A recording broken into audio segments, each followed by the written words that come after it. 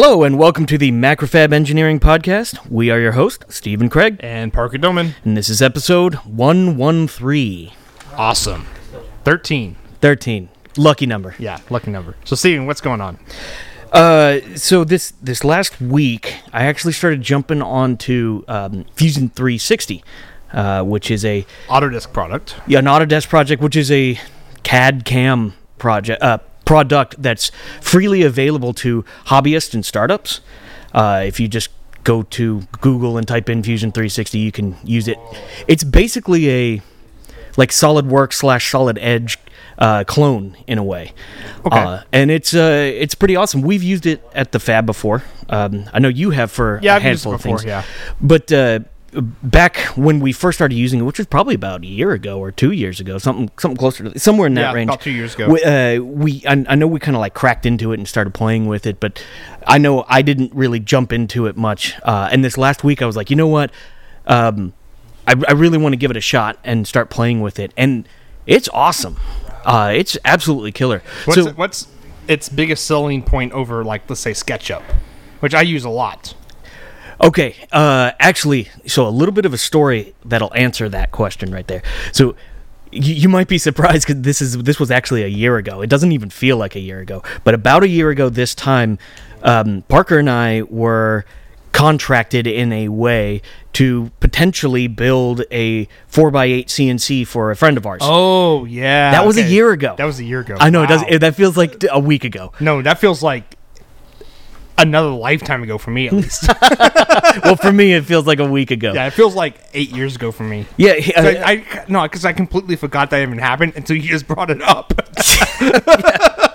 So yeah, we were gonna well, and actually this was when Parker, you first got all your welding equipment. Yep. And we were gonna use all of your equipment plus all the drive electronics and everything that I had on my CNC. We're gonna kind of build a steel monstrosity. Yeah, that thing was... The design for that thing was like uber CNC. Oh yeah. It was an 8x4, but it was actually more like 10x6. So you can put a full sheet and have run out. Yeah. Oh yeah. Which in general you want a border, but I think we built in like a thick border. Yeah, around it was like that. a foot on each side. Yeah, it was a huge. And border. it was like the actual gantry parts were made out of like 4x4 steel tubing. Yep. Yeah. You saw those designs? I do, and this sort of like ties into the Fusion 360 thing because I've been wanting to just learn Fusion 360, so I watched a couple videos and just started playing with it, and I did a good bit of SolidWorks back when I was in college. It feels like the same program in my mind, but it feels like it works in the same way because it's a drawing program by engineers for engineers, whereas SketchUp is not by engineers. No. Even though they have a quote engineer mode. Engineer mode means that they take the background away such that it's a flat color and they give you decimals. That's what engineer mode means. It doesn't mean anything more than that. Take for instance in Fusion 360, if you're going to draw something, it has to be properly dimensioned. It will actually not be considered complete until it has all the right dimensions to make sure that it's constrained by your drawing. So in other words, like if you're drawing on a rectangle, you want to draw a circle on a rectangle, you have to have the proper dimensions and a proper diameter for that circle. And that seems like really goofy.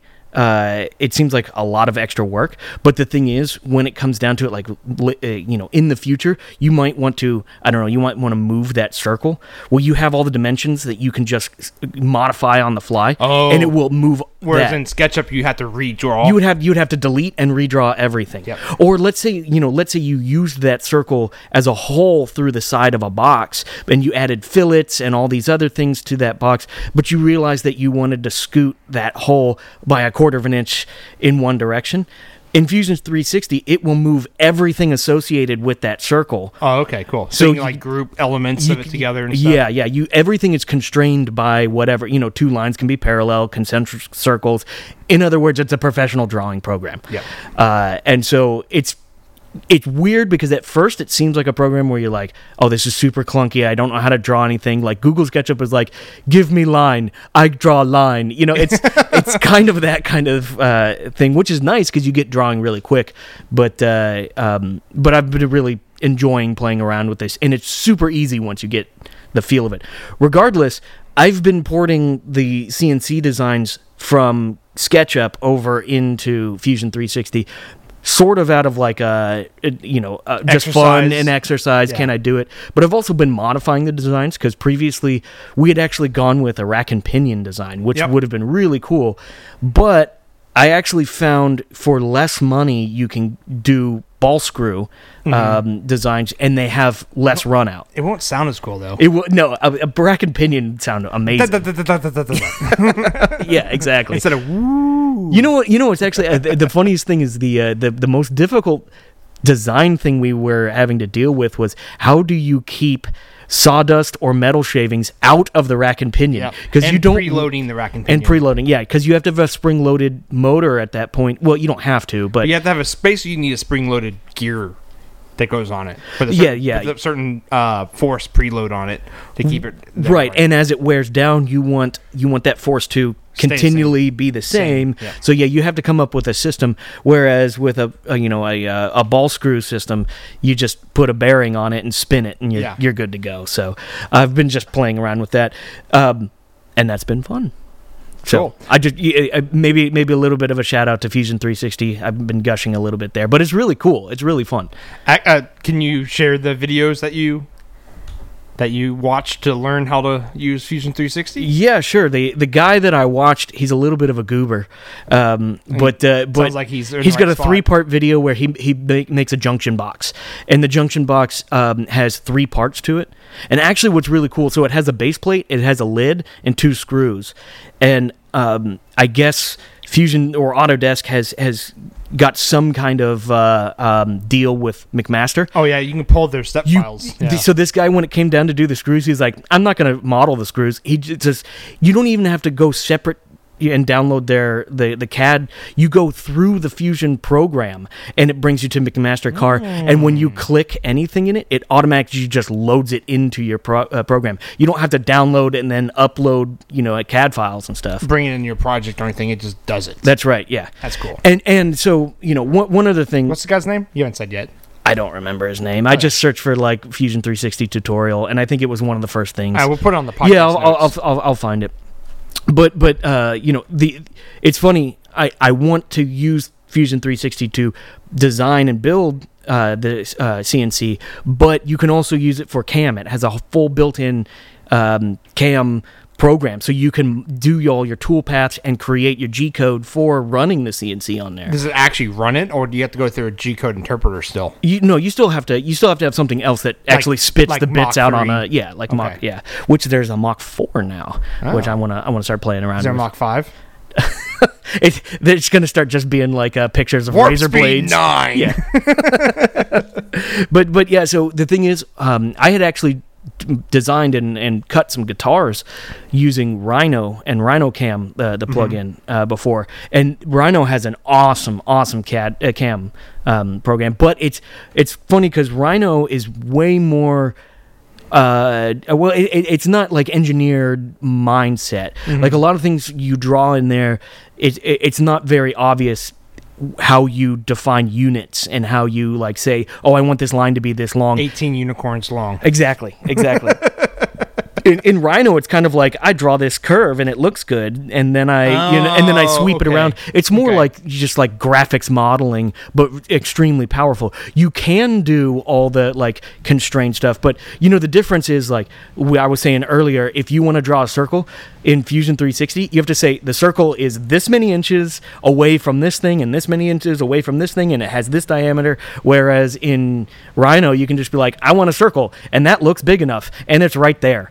It's like SketchUp then. It's a fancier version of SketchUp. A way fancier version. That's how I've heard Rhino being billed. Yeah. It's a more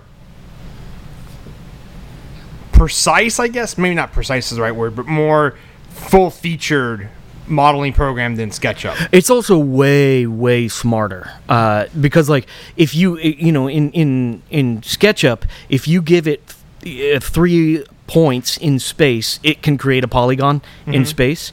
But as soon as you start giving it like 5, 6, 7 points, it's just gonna crap its pants and like not know what a curve is. A curve in SketchUp is a bunch of Polygons. like bad triangles. But in Rhino, you can give it like 50 points and say like, give me the best curve that fits all of these points, and it'll just do it. And so it's a lot more powerful with things of that sort. But it's funny because for how on the surface imprecise Rhino feels, it has an excellent CAM program for programming CNCs. Like the best I've seen around. Now, what's interesting is Fusion 360, a free program for hobbyists, has one that, you know, my initial impression feels just as good as Rhino. Everything seemed really smooth. It was really straightforward, and it did everything that it needed to. So I was really impressed with that. Now, the cool thing is, you can actually get a license to Fusion 360 if required. Like MacFab would require a license and things, but Or you were selling stuff. yeah, but what's interesting is they have it set up where you only have to pay for it after you are making $100K in your company. Oh, so for okay. startups, it's still free. Yep. Until you break that point. But the whole license is $300 a year. That's it? $300 a year gets you a full copy of Fusion 360. Whereas Rhino, if Rhino by itself is a few $1,000s, and then the plug-in Rhino Cam is also a few $1,000s. So it's kind of, you know, if you can get by with Fusion 360, which does almost everything that Rhino does, I'd say go with that. Looks like what I'm trying to do this weekend. Yeah. Model a junction box. Actually, you could model your beer brewing box Yeah. in there. Good segue. Yeah. That's actually the only good segue we've ever had. And I just ruined it. So, Parker, what have you been doing? Yeah. So, follow me on Twitter or whatever. I've been posting pictures of my brewery box I've been working on. It's similar to the project that Steven was working on about 6 months ago, except it's not in a USPS box. You know, You did finally upgrade to a proper metal box, though, right? yeah, but when I go to like my final box, the one I'm actually going to do, I might paint it so it looks like a USPS box. And that'd be actually get a vinyl wrap for it. Yeah. You gotta do that now. Yeah. Yeah, that looks perfect. I think I might have to especially do with that, if you can keep like the same like aesthetics of the dampness that box had. Oh, Where, like yeah, it had water stains all over it. Oh, yeah, it was nasty. Yeah. And the brewery could just be called Humble Beginnings Brewery. Ah, there you go. Yeah. Or First Class. First class. Yeah, that's better. Okay, you've got a box and you're putting crap in it, just like I did. yeah. A better box. Yeah. Mine's a proper electrical box for machines. So that's the only difference, really. Because you went with a circuit breaker box. Yeah, I just went with a Home Depot $20 special. Yeah. I ripped out all the guts, all the like terminal blocks, Yeah. and just kind of screwed everything in. Yeah. So, really, what I did was I upgraded from cardboard to steel. Steel. Yep. So, Because I'm trying to keep everything mostly watertight, as much as you can, I guess. that's safe when you're dealing with tens of gallons of water. And 220 volt, 50 amp Yep. breakers. So yeah, I basically punched all the holes out in the on the front panel and put everything in. The thing is, I went with like all waterproof stuff, and then I decided to put a power meter in, and you can't get those waterproof. So, oh well. Silicon cock, just like Yeah, goop it all over it. Because I made that slot the right size for it to pop in, and I'm thinking about popping it back out, putting it on the back side, and mount a piece of plexiglass with some silicone so it's just watertight, and you just look through the plexiglass That'd and work. see the thing. Because then the whole front panel will be waterproof again. What'd you use to cut the square holes? Like a Dremel or something? Angle grinder. He's holding up his hand. He had some battle damage. Battle damage on my wrist. That's actually the first time I ever got nicked by the angle grinder. Yeah. Yeah. So just like the 110 like big handheld. Yeah. Yeah. 4.5 inch angle grinder. Nice. I basically marked it out and just went. Yeah, You just take a file and clean up the square edges or something. I just cleaned up. It only took about 5 minutes. Yeah. Cool. Because on the PID loops, because those are square holes, I actually 3D printed a square hole to round hole adapter. Nice. So it basically rounded off the square. And Yeah. so I only had to do is drill like a 2.5-inch hole, and then they just dropped right in. There you go. So yeah, that made that really nice. But I couldn't do that with the With the rectangle holes. because it would made the circle would have been like 8 inches in diameter Gotcha. or 6 or whatever. Yeah, I did I used a Dremel when I did my PID. Yeah. Just because it was like, I should've used a Dremel. 400 gauge, steel. It's like paper, so you can just Yeah. get through it with a Dremel real quick. Because my problem is I always wear. This is the first time actually too. I didn't wear my PPE using that angle grinder, because usually I'm welding when I get the angle grinder out. Yeah. But I wasn't welding. I was just like cutting metal, so I just grabbed it and I forgot to put my welding gloves on and just cutting. And I don't think, maybe I should, but I don't think I've ever worn gloves with a angle grinder. I mean, it's just like you just pick it up and go to town, you know? Yeah. I mean, half the time you're welding, and your angle grinder's on the ground next to you. You flip your helmet up, you grind a little bit, and then you go back to welding. It's like just like a here and there, but you know, pressing the little switch on the angle grinder is annoying with a big old pair of gloves on. So you throw the gloves off. Mine's just got a big toggle on the side. Ah, okay. Big plastic slide thing that you just click. It's easy to use with the gloves on. Oh, okay, gotcha. Yeah. And I don't run with the guard on it, so. I bought a while back a pneumatic angle grinder, it's a pneumatic cutoff wheel. Okay. Those are awesome. I've been thinking about kick getting ass. one, except I probably have to upgrade my air compressor. You don't really need that much with it. Oh, really? Nah. I used it with a small tank guy, and I was able to cut big stuff. All right, next time on the MEP, I will have a cutoff wheel, and you'll see more battle damage. Yeah, I was about to say his hands will be cut more. There's going to be a disc in my forehead. Hey, actually, what's crazy is I worked at Walmart back in the day. I was the Greeter. No, I was not. I was not the greeter. I was the dude who threw bricks in the back of your car. Like, guys would pull up into the garden center, and they would have ordered like 15,000 bricks, and it's the middle of summer, and they'd be like, "Steve, go out there and fill their truck." And you have to count each one. No, and it's and what? Yes, I do. And on top of that, you'd have all these construction workers, and they'd stand there and watch me fill their truck with bricks. I'm like, come on, It's not their job. You're like, it's not their job. Yeah, exactly. union working, man. But regardless, I was while I was working there, my boss at the time, she came up to me and she was like, "Hey, check this out," and she showed me a picture, and it's a dude in a hospital bed, and he's got a grinding wheel from a bench grinder, like the ones that are like 3/4 inch, Yeah, and they're like sticking out of his head. Jeez. Like, and I was like, oh my god, what did you find this? No, she's like, no, that's my husband. He's in the hospital right now. And I was like, Jesus Christ, are you getting out of here? She's got the right attitude. Yeah. It was funny how nonchalant she was about it. It's like that happens all the time. It's like, holy Last week, it was crap. a nail in the forehead. Yeah. Because I mean, like, it was like a big triangle of stone sticking out of this dude's head. He survived. So that's my Walmart story. It's definitely different than most people's Walmart stories. So this weekend, I'll probably start filling the guts out of it because it's completely empty. The box. You just have switches and stuff on it. Yeah, just switches on. And the main important thing though is I found what was called a RCD. I don't know if we ever talked about this in the podcast. Maybe we did. We once. talked a little bit ago about getting a GFCI. GFCI. So I did a lot of research on this stuff, and a GFCI is an RCD is a GFCI. I think it's actually the other way around.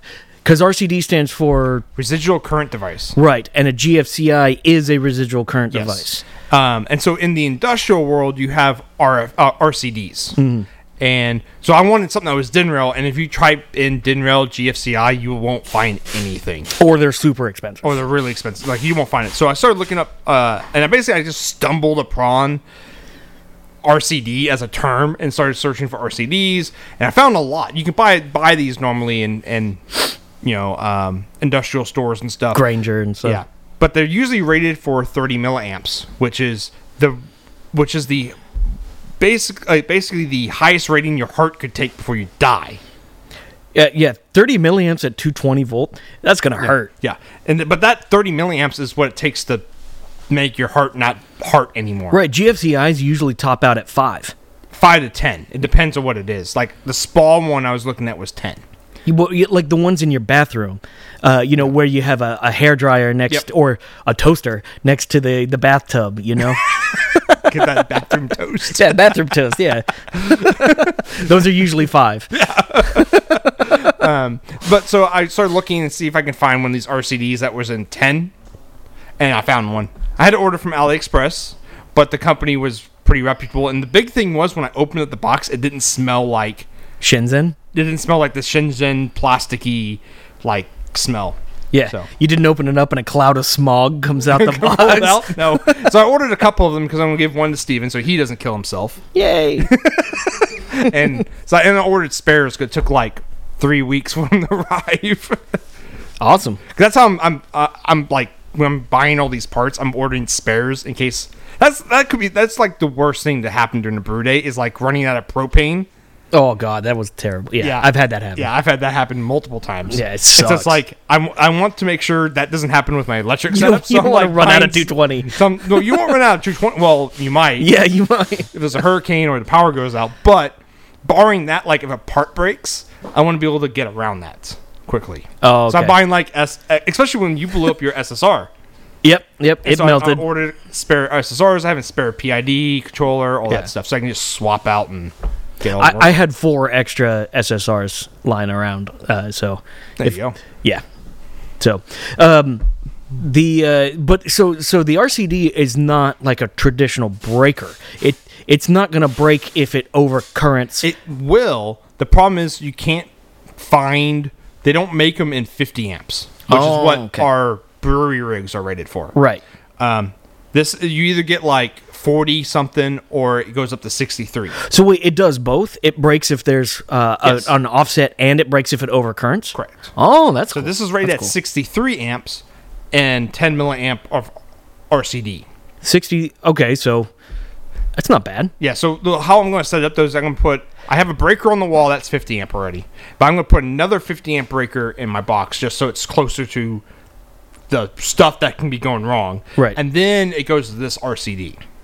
Gotcha. So that way, that I still trip on the 50 amp, which is what my cords are rated for, so I don't have to go at 63. Yeah. Or if there's an issue at the box or something like that. Right. Yeah. And multiple levels of protection never hurts. Yeah, well, it's always good. Yeah. And for the most part, there's actually only a few processes that would actually utilize the full 50 amps. Correct. And they're rare when you actually need to do that for a prolonged period of time. Basically, on my setup, it would be running both elements and all 3 pumps at the same time. Right. Which I'd be at like 49 amps.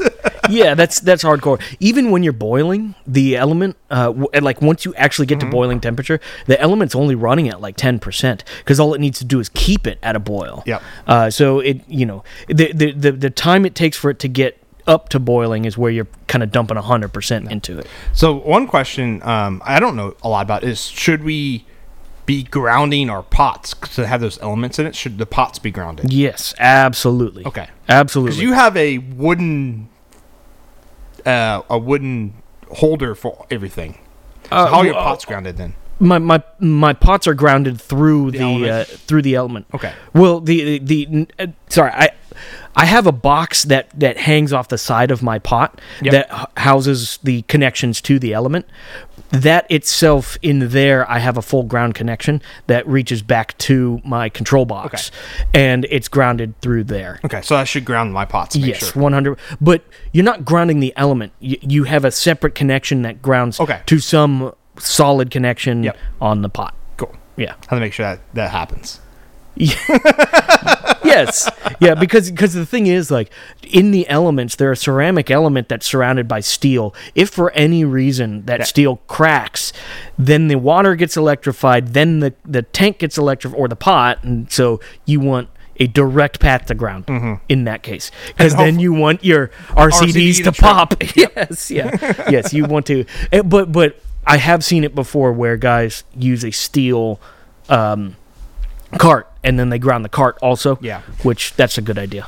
I was going to build my cart out of steel, but I was going to have wooden slats across to help insulation. So I'll just make sure the pots are grounded through the element. That's all I do, and that works fine. And you don't have to have all the pots insulated. Like my mash tun's not insulated. Oh yeah, that's true. Yeah. But the water through it is, because my whatever pot is actively boiling at the moment is grounded. Yeah. And in fact, you have 2 separate pots with 2 elements in them, each connected to your box. Each one of those should have its own individual ground wire. Correct. So, yep. Cool. 3 wires to elements. Yes. Yep. Hot, bad, and ground. Hot and bad.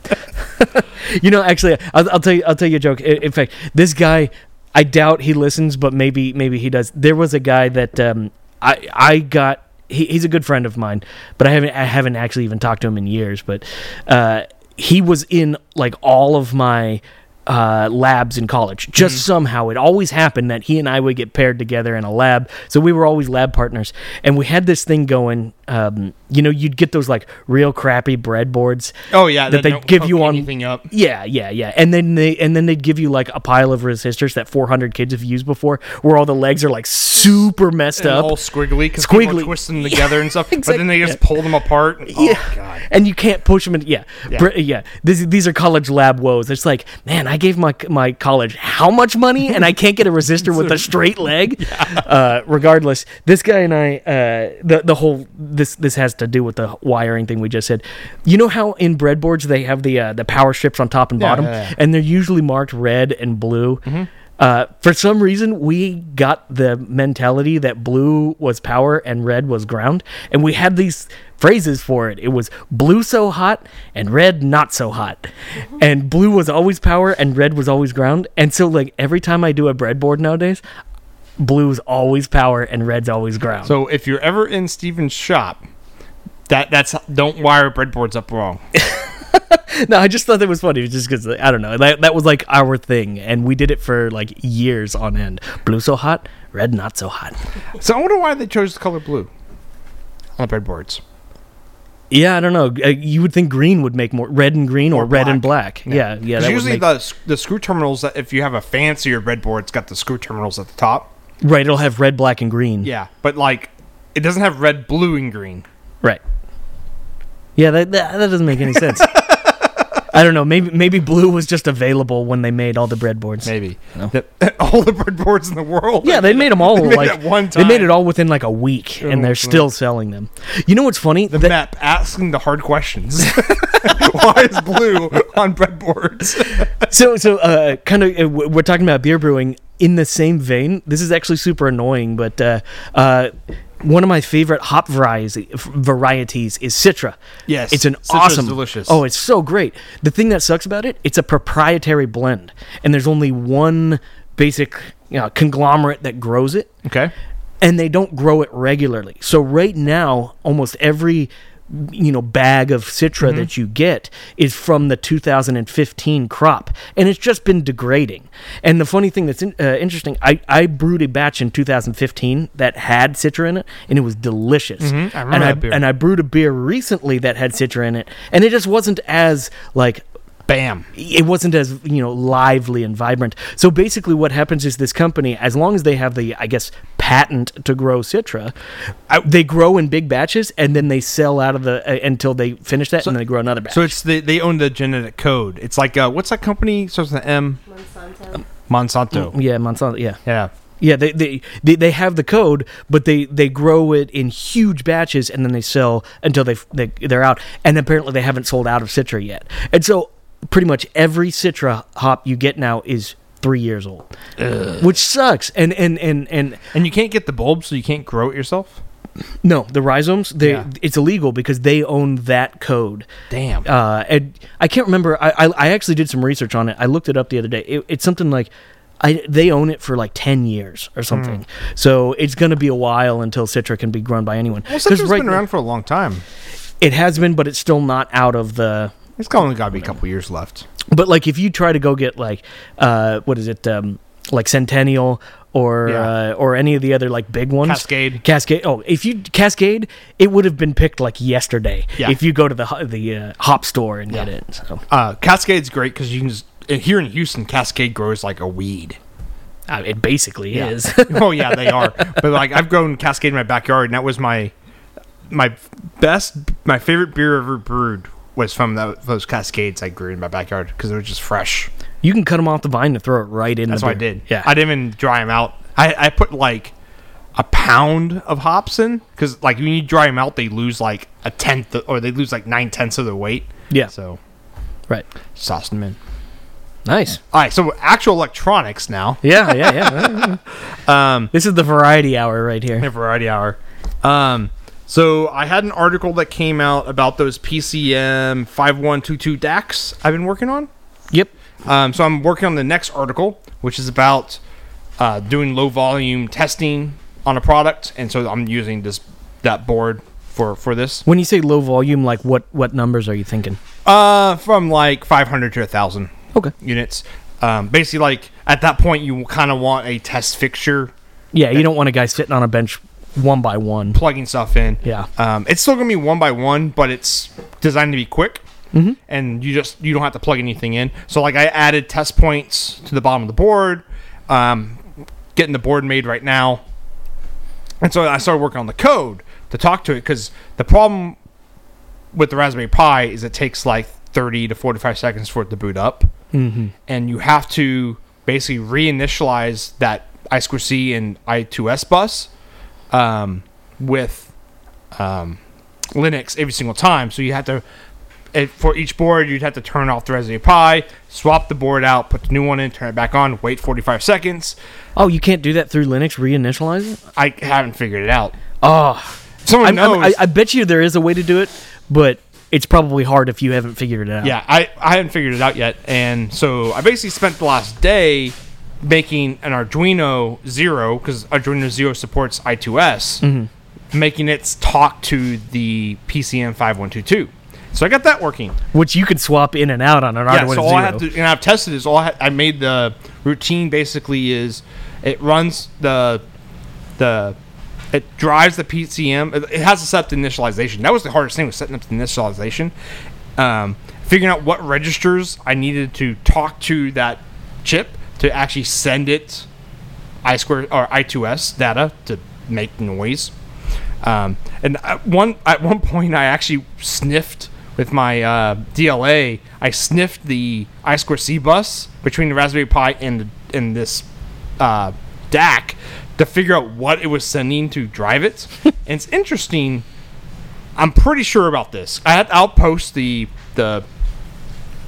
stuff I sniffed off the bus. So it tries to drive two different I2C devices with the Hi-Fi Berry driver. It's trying to hit 9A and 9B. So 9A is the I2C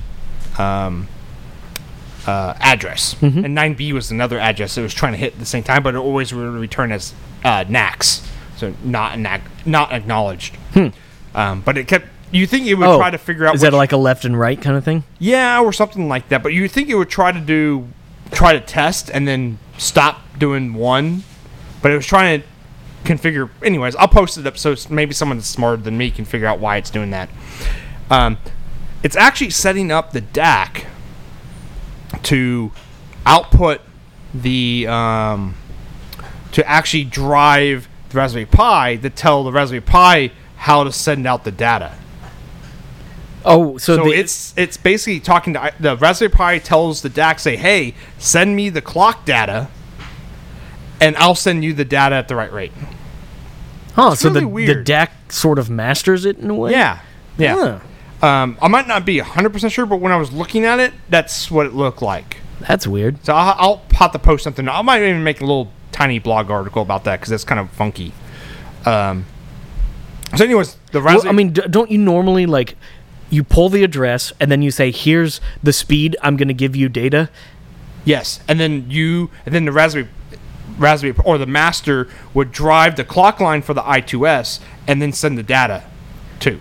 Right, and then whoever's listening at that address line, the DAC would get it. It would, yeah. So, but in this case, it's saying like, I want to talk to you, and then it says, I'll only talk to you if you go this fast. No. Well, no, it's because the I2C and I2S are different data lines. Oh, So the Raspberry I'm Pi- sorry. You're right. The Raspberry I got Pi you. Yeah, yeah. talks to the DAC and says, I want to set up this sound data to Yeah. go this fast, and you're going to drive the line. Oh, So I got you. I got so you. the DAC is driving the data back, or the clock lines, I should say. So it's driving the bit clock and it's driving the frame clock. You know, that's a nifty way of doing it. And then the Raspberry Pi is sending out the data at that right rate. Well, and I guess what makes sense about that is the DAC then has a very fixed audio rate. Like, Yes. it doesn't change. Yep. And you're pretty much guaranteed that whatever's driving that DAC is going to be running faster than the DAC itself. Supposedly. Well, you would think it would that would make sense. Yeah. And so so that way that the DAC always holds its time frame properly, as opposed to being slaved to Yes. the whatever computer decides to go to. Yeah. So the thing is, though, is the Arduino I2S library isn't set up like that. It's set up to where the Arduino drives the DAC and says, this is going to be the bit clock, this is going to be the frame clock, and here's your data. And deal with it, basically. And so I basically had to go through the entire data sheet of the PCM5122, figure out which registers I had to adjust, and it was like 30 of them.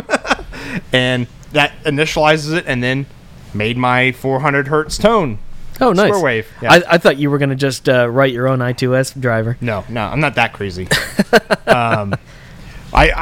Yeah. So I got the frequency set up, and the code's kind of hacked together right now,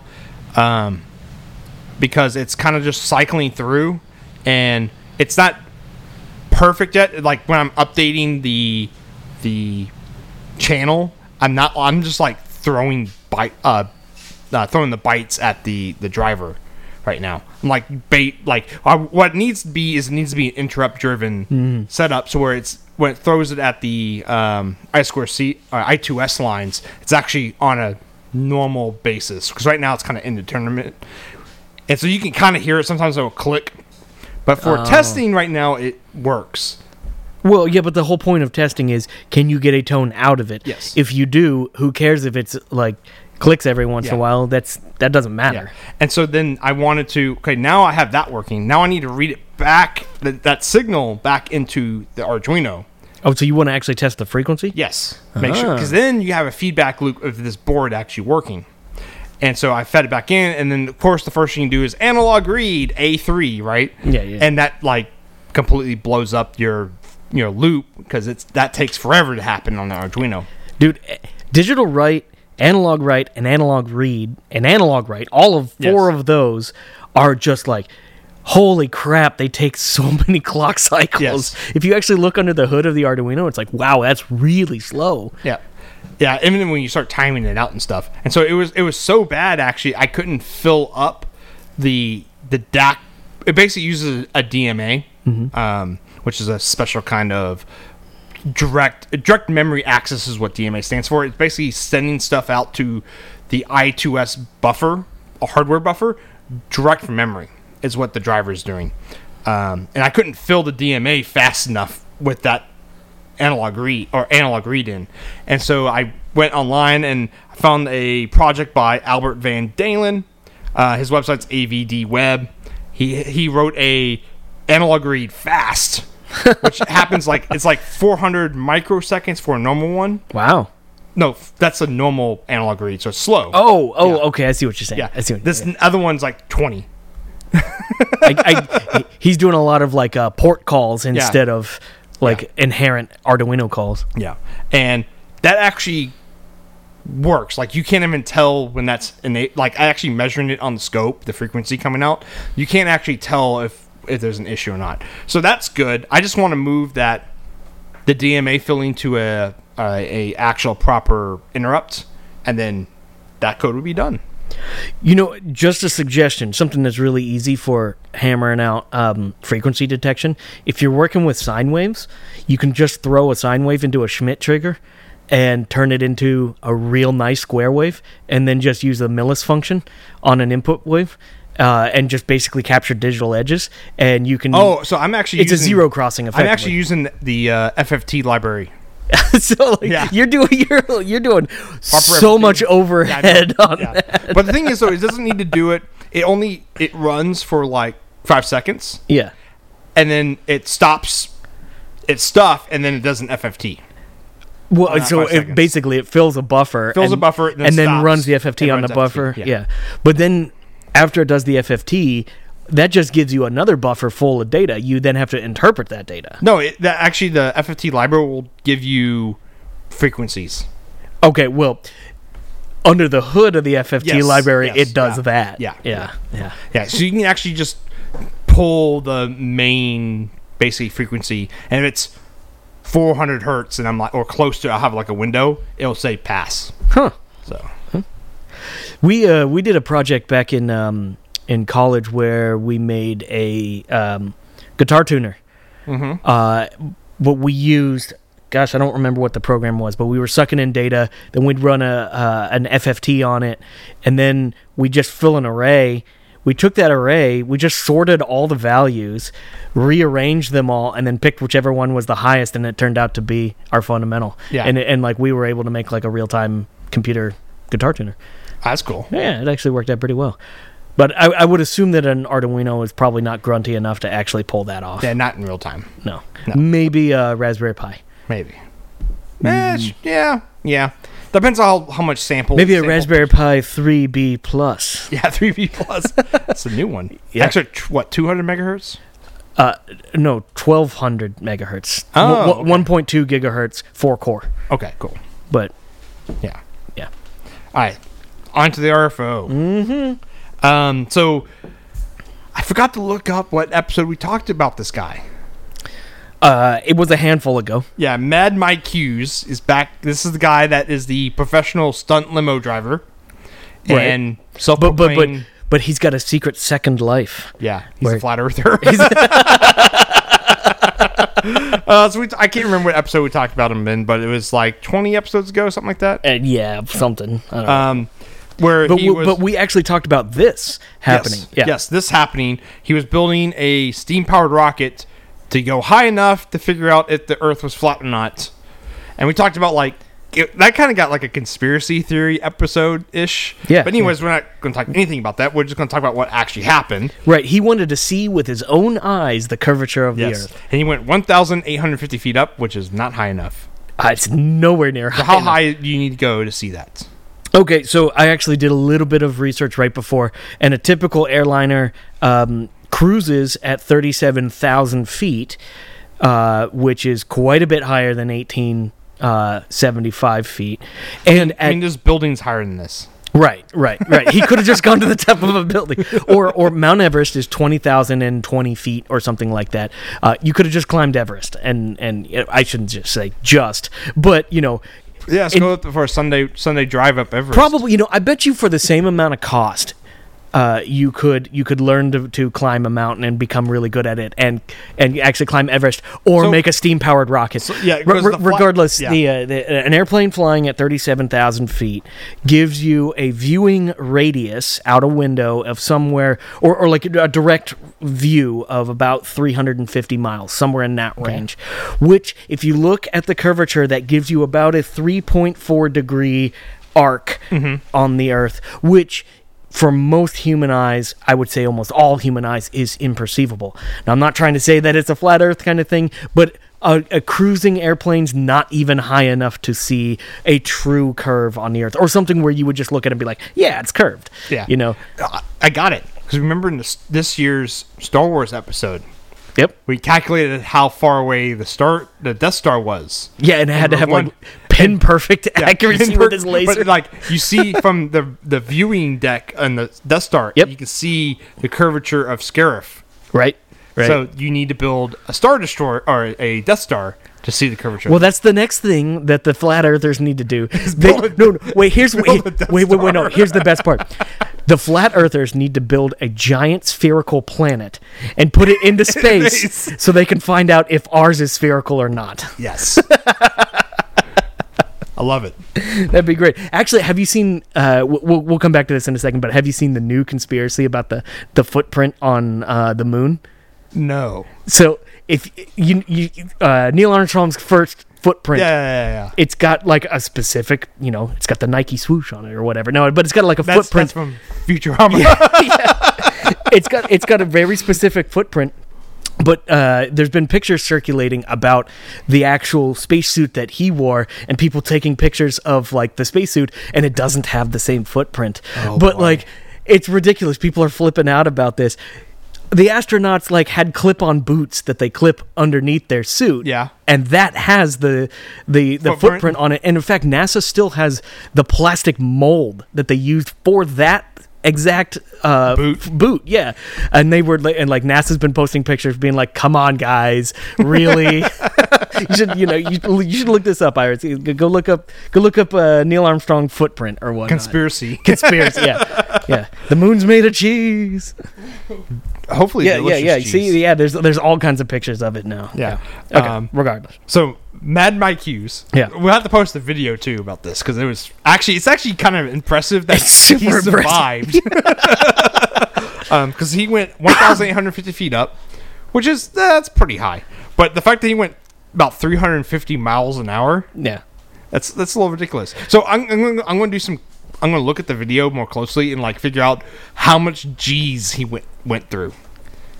Probably a ton. If you watch the video, it accelerates pretty damn fast. It goes fast. from 0 to like a zillion miles an hour in like one frame of the camera. Oh yeah. I guarantee you, for the first couple seconds, he probably wasn't breathing. Probably not. No. And 350 miles an hour, that's pretty damn fast for what it really ends up being is like a really big Estes rocket, No, not an Estes rocket. It's a steam-powered rocket. Yeah. It's like, wait, is this 1850 or something? So the thing is, I looked up. A Civil War rocket. I looked up steam-powered rockets. Yeah. Yeah. So Evel Knievel tried to jump like Snake Canyon or something like that in a steam-powered rocket and failed because his parachutes opened early. Okay. And there's not a lot of data on like those rockets, but then I found a land speed record of the fastest steam-powered rocket like vehicle. It was 214 miles an hour. So, Mad Mike Hughes, you might have the world's fastest steam-powered thing on this planet. So, in order to prove that the Earth is flat, they invented new technology in his front lawn. If you look at pictures of it, it's literally like his house. And there's a rocket in the back. Right I mean, hey, mad props to you, dude. It's pretty cool. Like, so wait, I'm confused. I guess you have a rocket, and in the back, you just have a big like fuel tank with heaters on it, and you just heat it up. No, it gets heated on the ground. Right, yeah, but I mean, like, it's on the... okay, so tank. it's... Basically, this thing was already at an angle on a sled. Yep. It's almost a vertical angle. Yep. And so it's already pointing up, and you just heat it up, and then what? You just open a little valve in the back? Valve at the bottom, yep. And that's it. Let it go. How great would it be if it was like a little PVC valve that a guy, like, turned it open? The best is when... All right, you ready? There's some videos of this guy testing this thing. Yeah. And, like, it fails to go off, and so he's, like, poking at it with a stick. Yeah. Mad Mac Hughes, if you want to come on the podcast and like talk about your rocket, that'd be awesome. Yeah, we'll skip the whole flat Earth thing. We'll talk just about the rocket. Yeah, because that's kind of cool. Actually, that's really cool. Yeah, no, go watch the video. It's on YouTube. We'll post a link for it.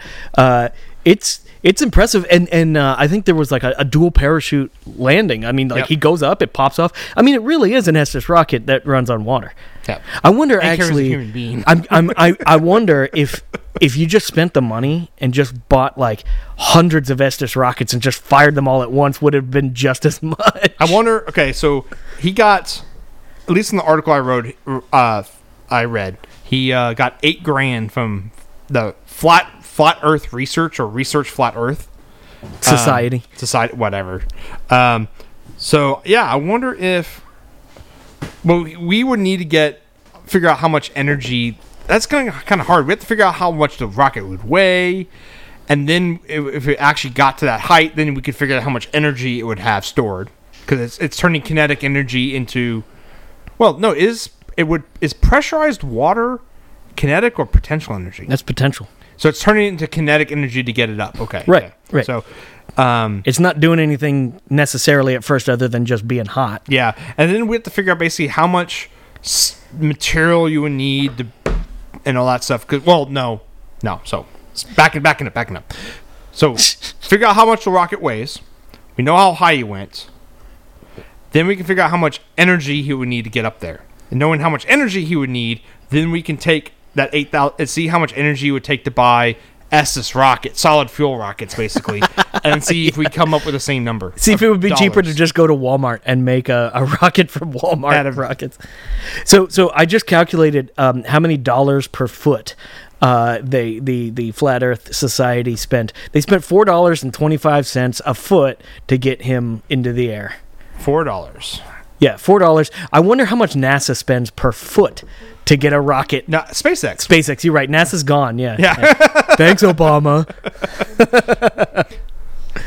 Yeah, that'd be interesting because I heard it was something. They obviously don't do it per foot because that doesn't make any sense. It's per pound. It's pound to LTO. What's LTO? Is it? No, LEO. Low Earth orbit. Oh yeah. I've basically just heard dollars per pound, and it's like multi-$1,000 per pound. Well, dollars per pound doesn't really mean anything. You have to give how far it goes. Usually that means the LEO. Okay, dollars per pound per height. Mm-hmm. Sort of. Yep. It's just the figure I saw was like, how much does it cost to get a pound into space? Yeah, and so space is it's a pretty broad term once you get past a certain level. Like everything is space past that level. Yeah. So I know a geosynchronous what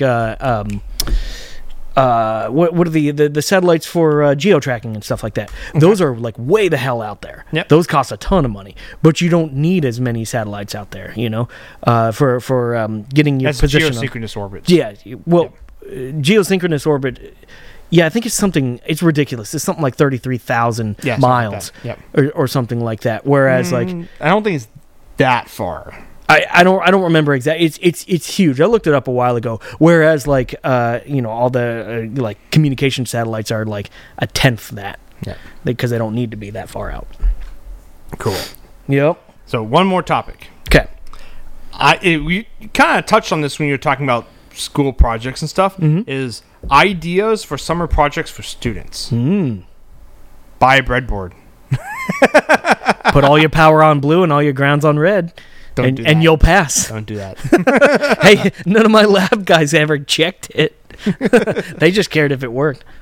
So if an electronics engineer in college, and he's got to go home and stay with his parents for like 3 months and hate it because we don't leave our houses at all. No, the sun actually kills us if we spend too long in it. Yeah. 15 minutes tops. What kind of project? I'm trying to remember projects I was doing back then. I built my first summer home. I built 2 guitar amps. That was actually while I was working at Walmart. So I'd work 8-9 hours at Walmart, come home, and then spend 8-9 hours building guitar amps, and somewhere there was sleep in there. So I mean that was cool, but I was already into that. Like getting into something new. Well, because you got to think is most students aren't like us. They didn't build weird. Well, no, they don't build things. Like, because you remember in school where like how many of your fellow classmates actually built things on the weekends? Or after school. Oh my gosh, none. Dude, me. It was surprising. Mine was surprising. 0. I knew. Yeah, a number very close to 0. Yeah, for sure. And it was always surprising because I was like, "You guys are engineers. What are you doing?" Like maybe I'm just weird, but like I think we're just weird. I sort of feel like don't you get excited about this stuff? Don't you want to like go do it like outside of the classroom? The classroom sucks. Let's go do something cool. Exactly. But like, I don't know. I mean, I remember one summer we came back, and my buddy who had done a project in his high school. They had to create a boat out of cardboard or something like that. It had to hold like 5 people. It was part of their physics class or whatnot. I remember that sounds like a more material science class than me. It was physics because they were doing the whole like water displacement versus mass and gotcha. That kind of crap. Whatever that boring stuff. That part doesn't actually matter in a cardboard boat. Yeah, right. What we ended up doing is we ended up creating like flaming arrows, and we brought it to a pond out in the middle of nowhere, and we set it off, and, like we shot flaming I arrows. was like, at it. who you gave a Viking funeral to? Yeah, we gave a Viking funeral to, and this whole boat, it was hilarious because this whole boat, they made a huge boat. I mean, it was massive, like half the size of a garage, and they kept it for some reason. I don't know why, for years. And then and when we finally decided to get rid of it, it was actually in the shape of a penguin, and they had even painted it and everything like that. So there's this giant flaming penguin in a pond, and of course the cops came and we had to run away, and it was fun. Yeah. So that was a summer project I did. So, circa what, 2008? That would have been probably closer to 6 or 7. Okay, 2006 through I'm going to look this up, see if I can find some newspaper clippings of a flaming penguin in a pond. in a pond in Central Texas. You might be able to. You might be able to. Yeah. Oh, that'd be great. That was fun. Yeah. Project I built, one of my first projects that I built was a power supply at an LM317. That's a really good first project. It didn't cost me a lot. I basically went around West Campus in Austin, and like, just because people are just throwing shit away out in the back alleys, because they're, those are the, like, that's like where the rich students lived. So like their parents bought them like a microwave and refrigerators and all these electronics, and they're just throwing them away because they're moving, going back home. So I'd pick, and that's how I picked up a bunch of like transformers and stuff and made a power supply out of it. Mm-hmm. So yeah, I guess building a variable power supply somehow, maybe, I don't know if an LM317 is like popular anymore. It is ish. Yeah, it does about 1.5 amps before frying. I mean, the thing is, the LM, I feel like the 317 was super popular back in the day when micro USB chargers weren't everywhere. Yes. Now that those are everywhere, you have 5 volts. And you have 5 volts readily available all the time. So if anything, like you could make a little boost converter thing that's plugs into a USB that gives you like 12 volts from a 5 volt, and then drop that down to I tell you what, how about a USB stick that gives you 12, 9, 5, 3.3, and 1.8? Like, it just kind of gives you like the gamut there. That'd actually be really cool. Yeah, and that's a challenge problem. Can you make one stick that produces all those Even different things? bigger a challenge is make it run off of USB on the go on your phone. Oh, so your phone can boost it. Yeah, that's pretty cool. Now you're talking about adding some digital crap in there. Yep. Yeah, getting that might stinky. be a little too much for a student, but I think especially a first semester student. Yeah. I'm just thinking about like a project that someone who doesn't do electronics for a hobby yet, how can they get into it? Okay, so one thing I would actually suggest is a project that somehow is actually useful. That's what I was thinking, like a power supply. Well, and what I mean is okay, so if you build something over the summer, instead of something that you might just leave at mom and dad's house, something that you actually bring with you and use. Mm-hmm. It's something that like you might be able to show off to a professor, or something that maybe like, oh, you got a new roommate and you show them it's cool, blah blah blah, whatever. They'd be like, you're the lamest person ever. Probably. Or remember, gosh, we talked about this way early on. Remember the guy who had like the circuit where he could automatically lock his door from his computer or what? yeah, I remember that. It was something incognito mode enabled locks. Yeah, that's right. Yeah. That guy. That was like 2 years ago. That was a long time ago. But something in that vein, something that like you might actually use, because the thing about it, something that you might use once, if it breaks after that first use, you're kind of like, eh. But if you build something that you want to use on a regular basis, then you're going to want to maintain it. You're going to want to build it right. You're going to want to, do the right thing. And so I think that would be a good starting point for choosing a project, at least. And I would say the biggest thing is don't be afraid of doing a project that someone's already done before. Oh, God, everyone does projects that people have done before. Yeah, no, but a lot is some people get into this mode where I've seen this online where, like, I want to do a project, but when I look that project up, someone's done it. I'm like, do it, but just because someone's done it doesn't mean you can't do it a slightly different way, or just ignore it and just design it yourself. Sure, you might come up with the same solution, but you did all the work yourself. Yeah. Also, I mean, it doesn't take away from the fact that you designed something. Well, and you can choose at whatever level you want to be a quote inventor. Like let's say you're looking for a project and you see one that's really cool and you want to do that.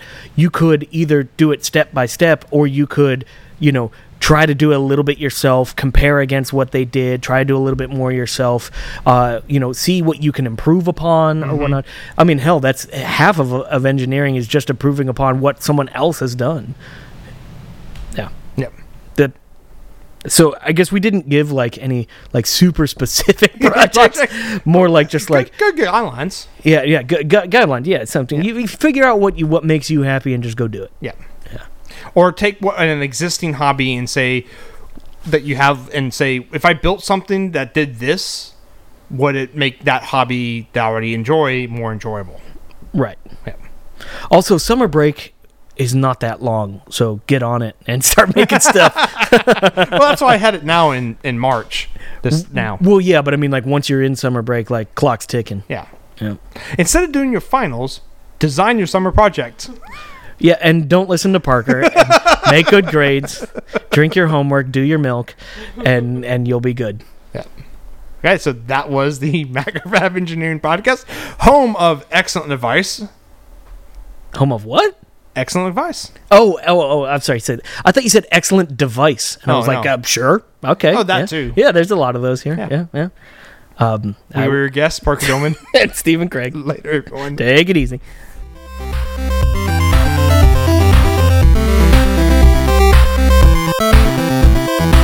Thank you, yes, you, our listener, for downloading and taking the advice from our show. If you have a cool idea, project, or topic that you want Steven and I to discuss, tweet us at MacFab or email us at podcast@macfab.com.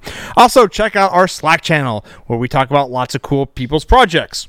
If you're not subscribed to the podcast yet, click that subscribe button. That way you get the latest MEP episode right when it releases. And please review us wherever you listen. It helps the show stay visible and helps new listeners find us.